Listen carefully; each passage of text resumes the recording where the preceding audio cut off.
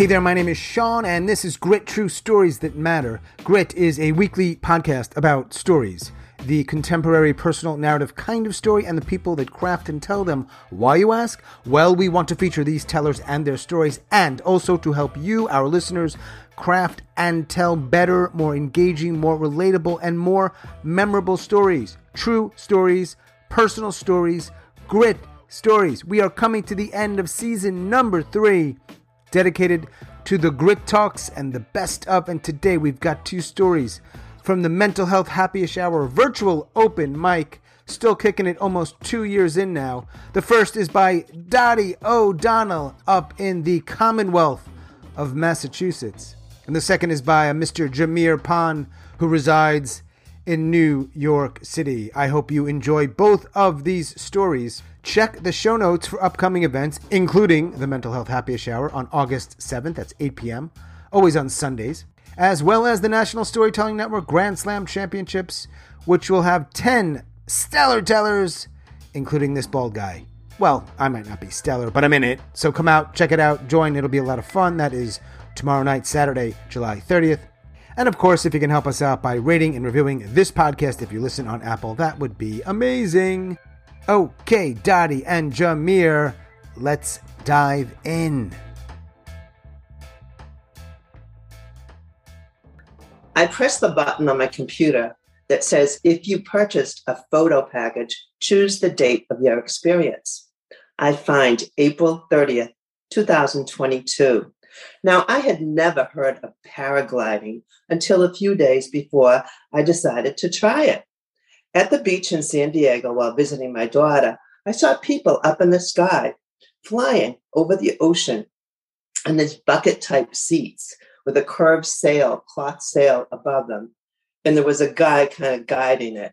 I said, I love this about California. So fun. I want to try it. Let's go check it out. So we get to the paraglider port, and I walk up to the guy at the ticket desk. And I say to him, I need you to look at me. And I slowly turn around. And then I say, if I go up there paragliding, do I need any kind of athletic ability at all? I mean, look at me. And he says, no. He said, we've had people like 13 months old to 104 years old doing this. No problem. And I said, perfect. I want to try it. So he said, well, give me your phone number and we'll text you when the conditions are good. And it probably won't be until Friday. So when I leave, I Google paragliding. Is it scary? And it says no. People are like really surprised how relaxed they feel. And the worst thing it said was that you get motion sickness. So I stopped at CVS and bought some Dramamine. Now, I never thought I could talk myself into paragliding. I mean, I can do this, but I'm into telling stories now, and I think this will be a great story. I mean, I think this will be such a great story. This will be the story my kids tell after I'm dead. Like, remember the time Ma went paragliding? She was such a free spirit. It will be that story. So late Friday morning, my daughter leaves for an appointment. And I says, you going to be back in case they call me, in case it's an okay? And she says, yeah, I'll be back. Don't worry about it. And then at noontime, I get a text and it says, we are officially flying today. Get here by 4:00. So I take a deep breath and I'm still can't believe that I don't have any fear in me still. It's time to take the Dramamine. And then an hour later, my daughter's still not back and I am just so tired. So I decide to take a nap. It's probably from the Dramamine. And then when I wake up, I hear the door open to the house and I look and it's 3:30. Whoa, you made it back right in the nick of time, I say to my daughter.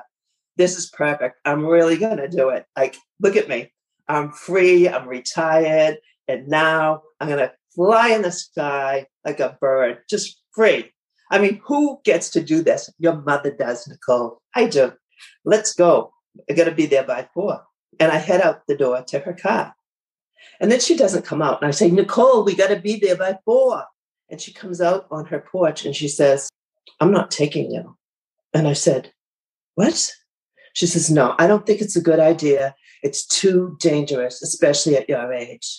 At my age? Did she just say at your age?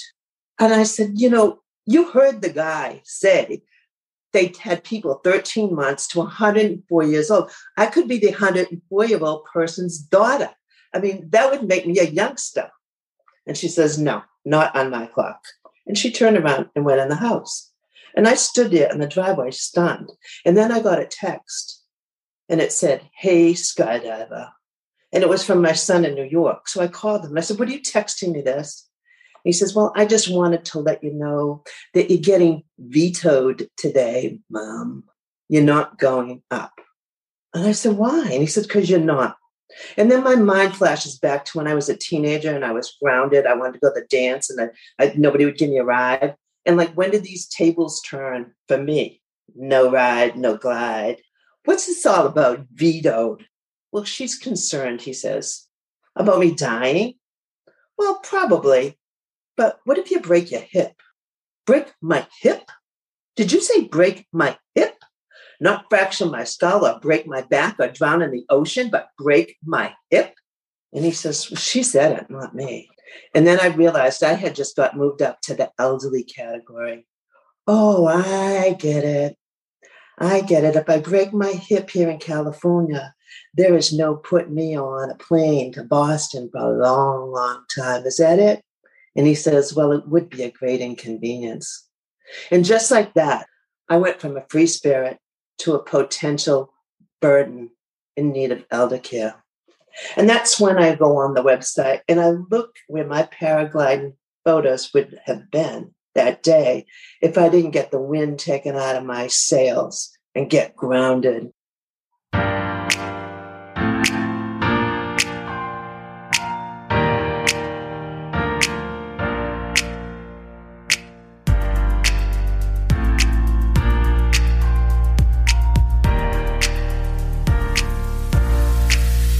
This is November 2020. I just moved into my apartment in Jersey City. I was living at my mom's house during the pandemic. And as a 31-year-old man, to live back home at your childhood space is a bit jarring. Needless to say, I was happy that I got a chance to spend time there because it taught me the importance of why I needed my own space. So I had been there since August. I got a new job. I was working at this entertainment company as a video director. Very proud of myself. And as I'm setting up my home in those months, I decided to call my dad. My dad and I don't necessarily have the best relationship. When my dad and my mom were together when I was young, it was really great. It's great to have my father around just because I got a chance to see two people who look like me be in a relationship that was happy, fun, and exciting. And when my parents divorced when I was 9, it totally crushed me. I didn't know how bad it did until I just started growing up and developing and realizing that my father leaving the house and emotionally abandoning me affected who I was and how I was moving my self-esteem, the value that I put towards myself, the lack of value that I put towards myself, and just really not having self-confidence and not realizing that that's where it stemmed from. So now in 2020, as I'm seeing my career take off, my confidence being built, and a more healthier lifestyle, I needed to talk to my dad. And I invited him to come over. My dad shows up on a Sunday afternoon, decked out in Jets gear, because nothing says a black dad more than the New York Jets, apparently. And he comes in, he looks around my studio in Jersey City, and he adjusts his Jets hat. He squints his eyes and he goes, "Woo, this is nice, Jay. Thank you. Appreciate it." I grab him a chair and I sit on my bed and we begin to talk. When my father asked, "Hey, so what's going on with the new job? Give me some details." I decided to be vulnerable and open up and, start explaining to him what I do. And a minute and 30 seconds into the conversation of me explaining, he stops me and he says, "Oh, well, maybe, some of the people at your job will like the screenplay I wrote. Did I tell you I wrote a screenplay? And my father starts pitching me a screenplay that he wrote in his downtime, going back to being abandoned. I was in real motion again. My father had cut me off physically before, but now verbally. I had been in therapy for about 1.5 years at that time. So in my mind, while I'm hearing him talk, I stay silent.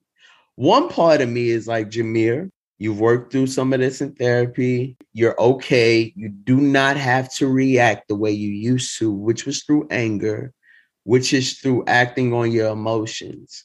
You can compose yourself. The Brooklyn side of me was like, kick this motherfucker out your house. Because who does he think he is? How dare you come up in my house and do what you've done all my life? So after he finishes talking, he goes, so what do you think? And I take a deep breath and I feel the anger rising. But I stay composed and I go, well, I think you abandoned me. Phew. His mouth is open. My mouth is open. I can't believe that that's what I said, because it was the way I've felt for 20 plus years. And I say, you abandoned me. I was really angry and sad at the fact that, yes, you did come around, but you stayed away for so long that I was just gracious to be in your presence. I didn't deserve more than that. And I'm saying all these feelings and these things that are coming up. And at the end of me venting, I say, but I forgive you. And I forgive you because our lives were pretty much parallel at some point. Your father abandoned you, and you went through life's obstacles feeling low self-value, not being able to be yourself. A lot of the same things that I've dealt with, and I see that now. I didn't know that before, but I see it now, so I forgive you. And I gave him a hug and I walked him out. I remember him saying, I'm sorry. And I said, thank you.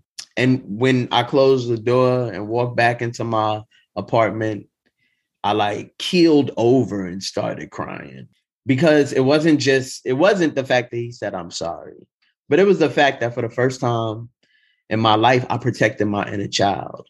I was strong enough. I was confident enough. I was vulnerable enough to be able to express that and defend a part of me that had been left with so many questions. In 2022, this year, my father is currently battling cancer. It's a mixed basket of feelings. Of course, that's my dad. I'm watching my nuclear family get older as I get older.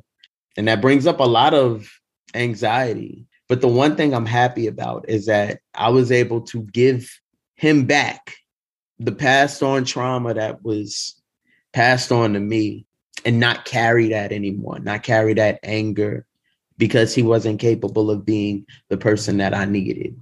And I'm proud of myself today. And so as I pray for my father, I know one day, as we all do, we'll transition and he'll transition. And I'm happy with knowing the fact that I was able to forgive while he was still alive.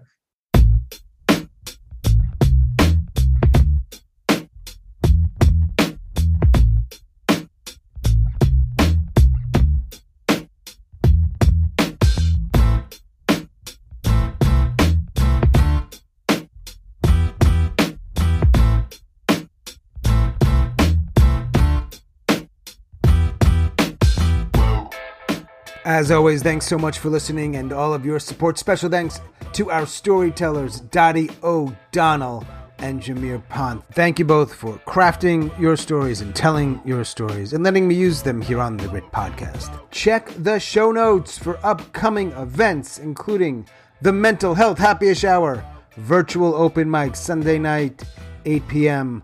August 7th is the next one. We'd love to see you there, whether you want to tell a story or watch some stories, or both. And oh, by the way, if you are hearing this before tomorrow night, which is Saturday, July 30th, the National Storytelling Network is having its Grand Slam Championships.